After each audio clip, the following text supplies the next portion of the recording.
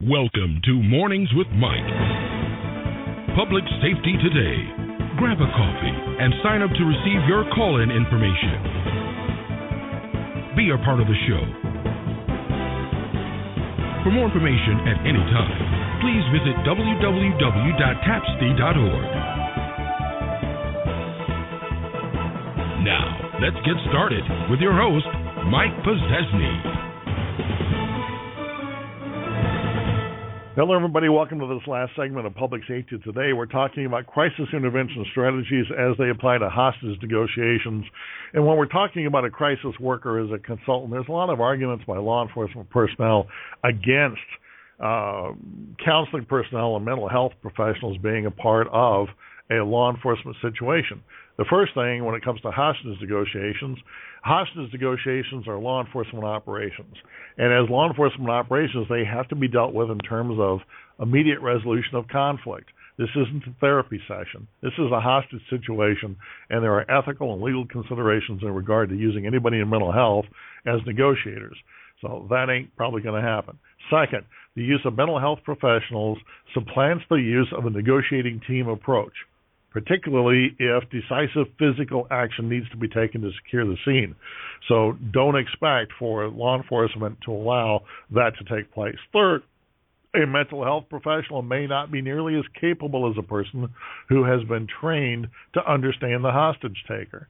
Just because a person is a mental health professional does not mean that they understand the dynamics of a hostage situation and the security requirements and all the other things that go on to something which is quite that complex.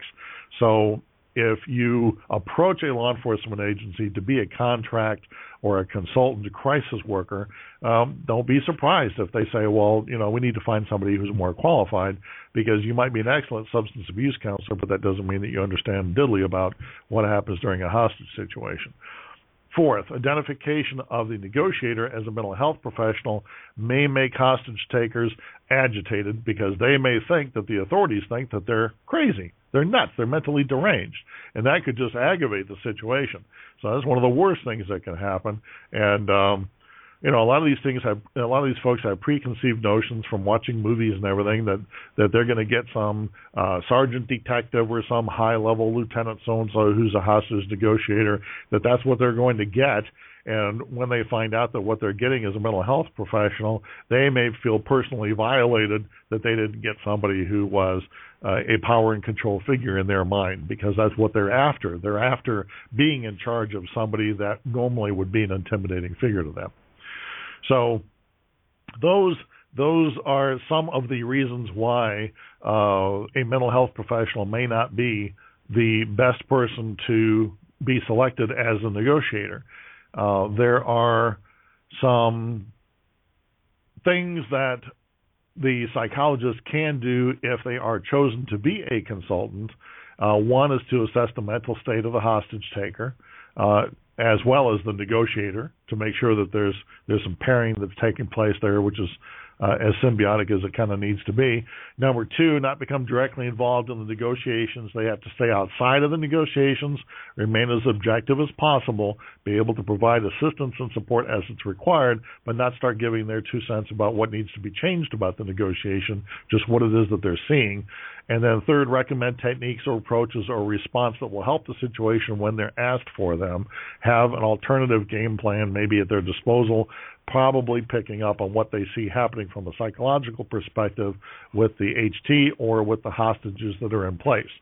So what do you do? What do you do if you're a hostage? Well, Frank Boltz, former chief hostage negotiator for the New York City Police Department, gave these things to do if you're being held hostage. Number one, don't be a hero.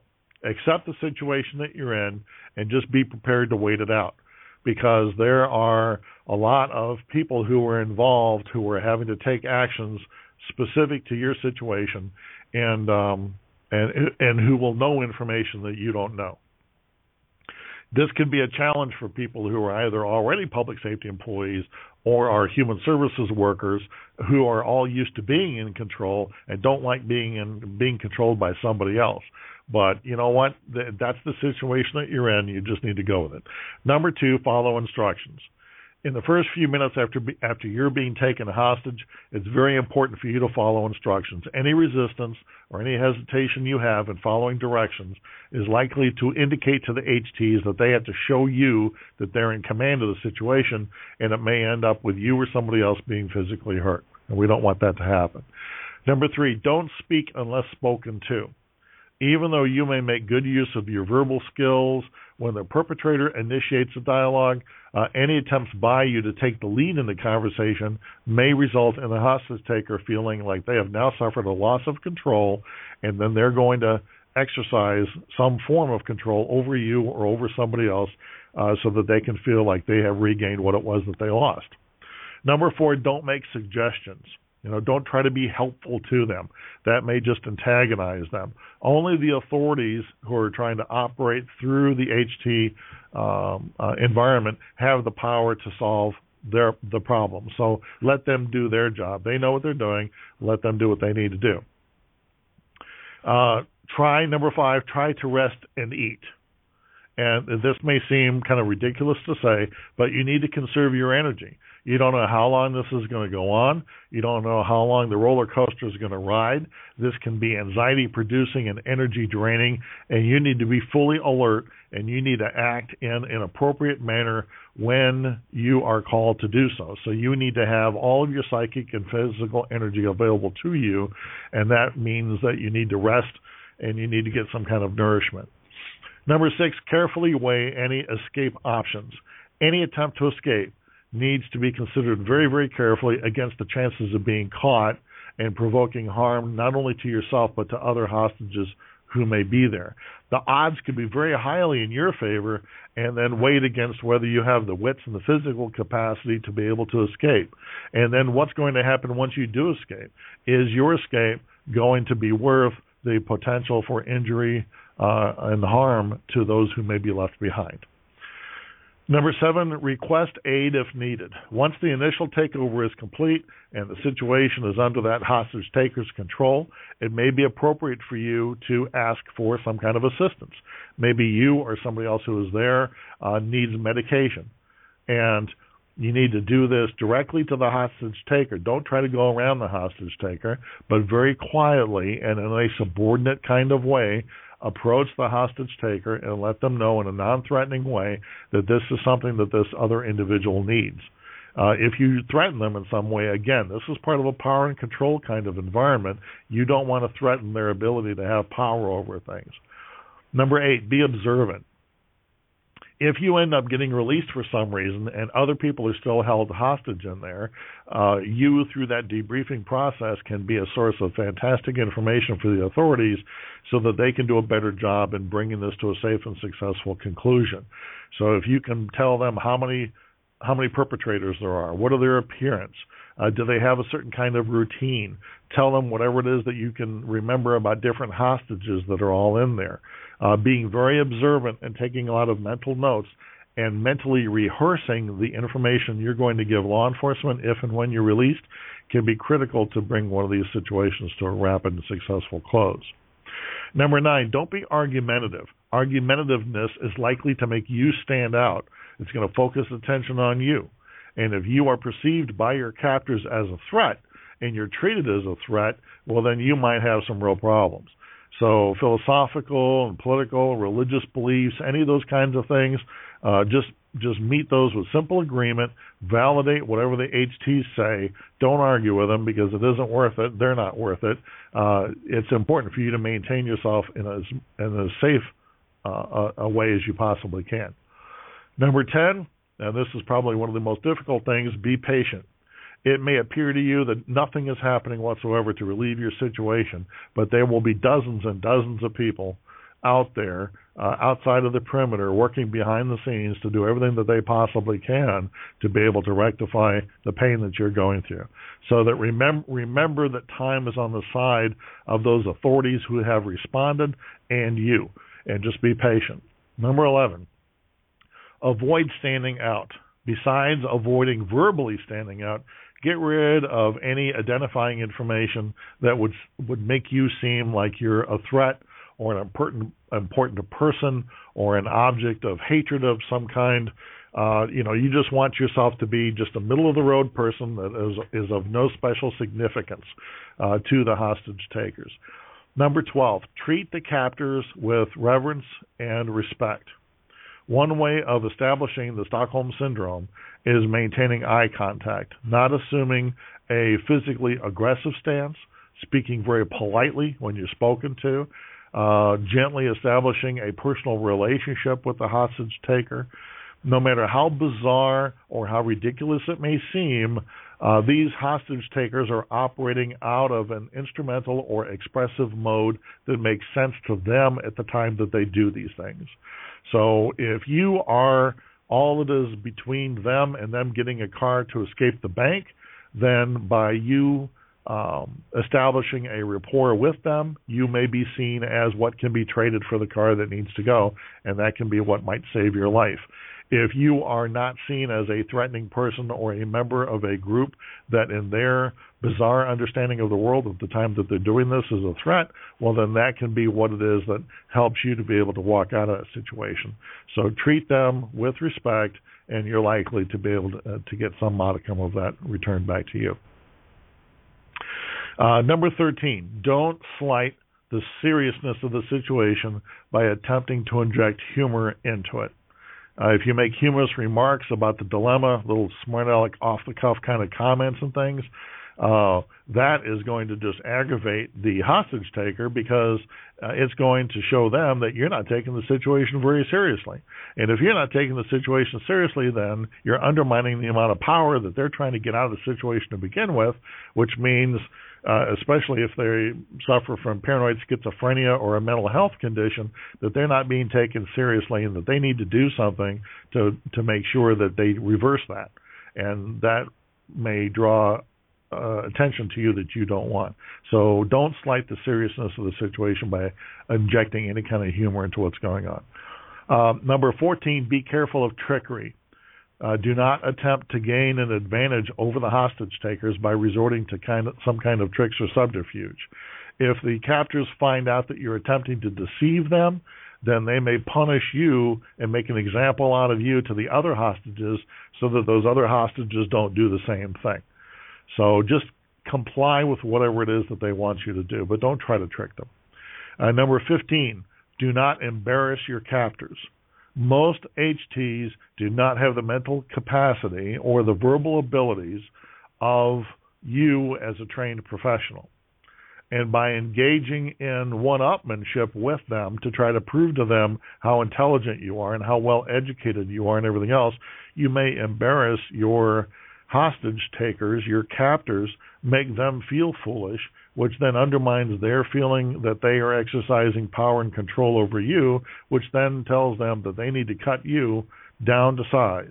And that may cause them to focus on you for injury or something much worse. And last but not least, when the rescue comes, follow the rescuer's directions exactly as you are told. When the rescuers go in there to take those captors out, in the event that they have to do that, they're going to be screaming commands as they walk in the door, and they're not going to know who the captors are or who the hostages are. They're going to make an assumption that everybody in there is a captor. So you stay flat on the ground with your hands and your arms covering your head, letting the rescuers know that you're not a threat to them, that you have no weapons on you at the time. There's going to be a lot of noise and confusion. There may be flashbangs that have gone off. There may be non-lethal munitions that may have been used. All of these things are purposefully designed by the rescuers to elicit a certain amount of response off the people who are in there. Do not stand up and run toward the rescuers thinking that, they're going to save me and get me out of here, because that may be exactly the wrong thing to do. That may put you in harm's way. So get on the floor, cover your head with your hands, make it obvious that your hands are empty, and stay in place. If, for some, heaven forbid, reason, the initial wave of law enforcement personnel who go in there to rescue you are not successful, the fact that you laid there and did not get involved in the situation when you have then been recaptured by those hostage takers will probably help you to continue to live even though they will again be in a heightened state of anxiety. That may happen in some of our more terrible terrorist kinds of situations. So mentally prepare yourself for phase 2 and hope that it just doesn't happen.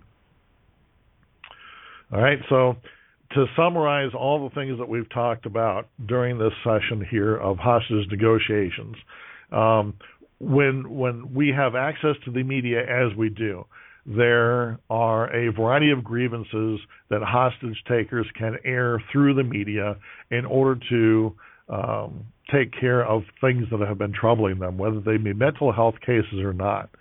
And because of this, hostage taking has increased a lot since the 70s, when we really started to notice hostage taking as being a method that some people had chosen to be able to fix things that were wrong with their lives. A lot of publicity surrounds terrorist hostage takings, but the interventionist, the human services worker, the public safety employee, is more likely to become involved with a variety of hostage taker types that don't have anything to do with worldwide political agendas. Hostage taking is a crisis-oriented problem. It's unlike other crisis situations that are law enforcement operations, and hostage taking is one that deals more closely with the victimizer than with the victim. Hostage takers come in a variety of different types, and understanding the type of hostage negotiator is dealing with is of critical importance, because subsequent negotiating strategies differ by the type of HT that the person is dealing with. All HTs are usually engaged either in instrumental or expressive behavior or some combination of the two. Instrumental hostage takers are after a very clear and concrete goal, while expressive hostage takers are pursuing power and control.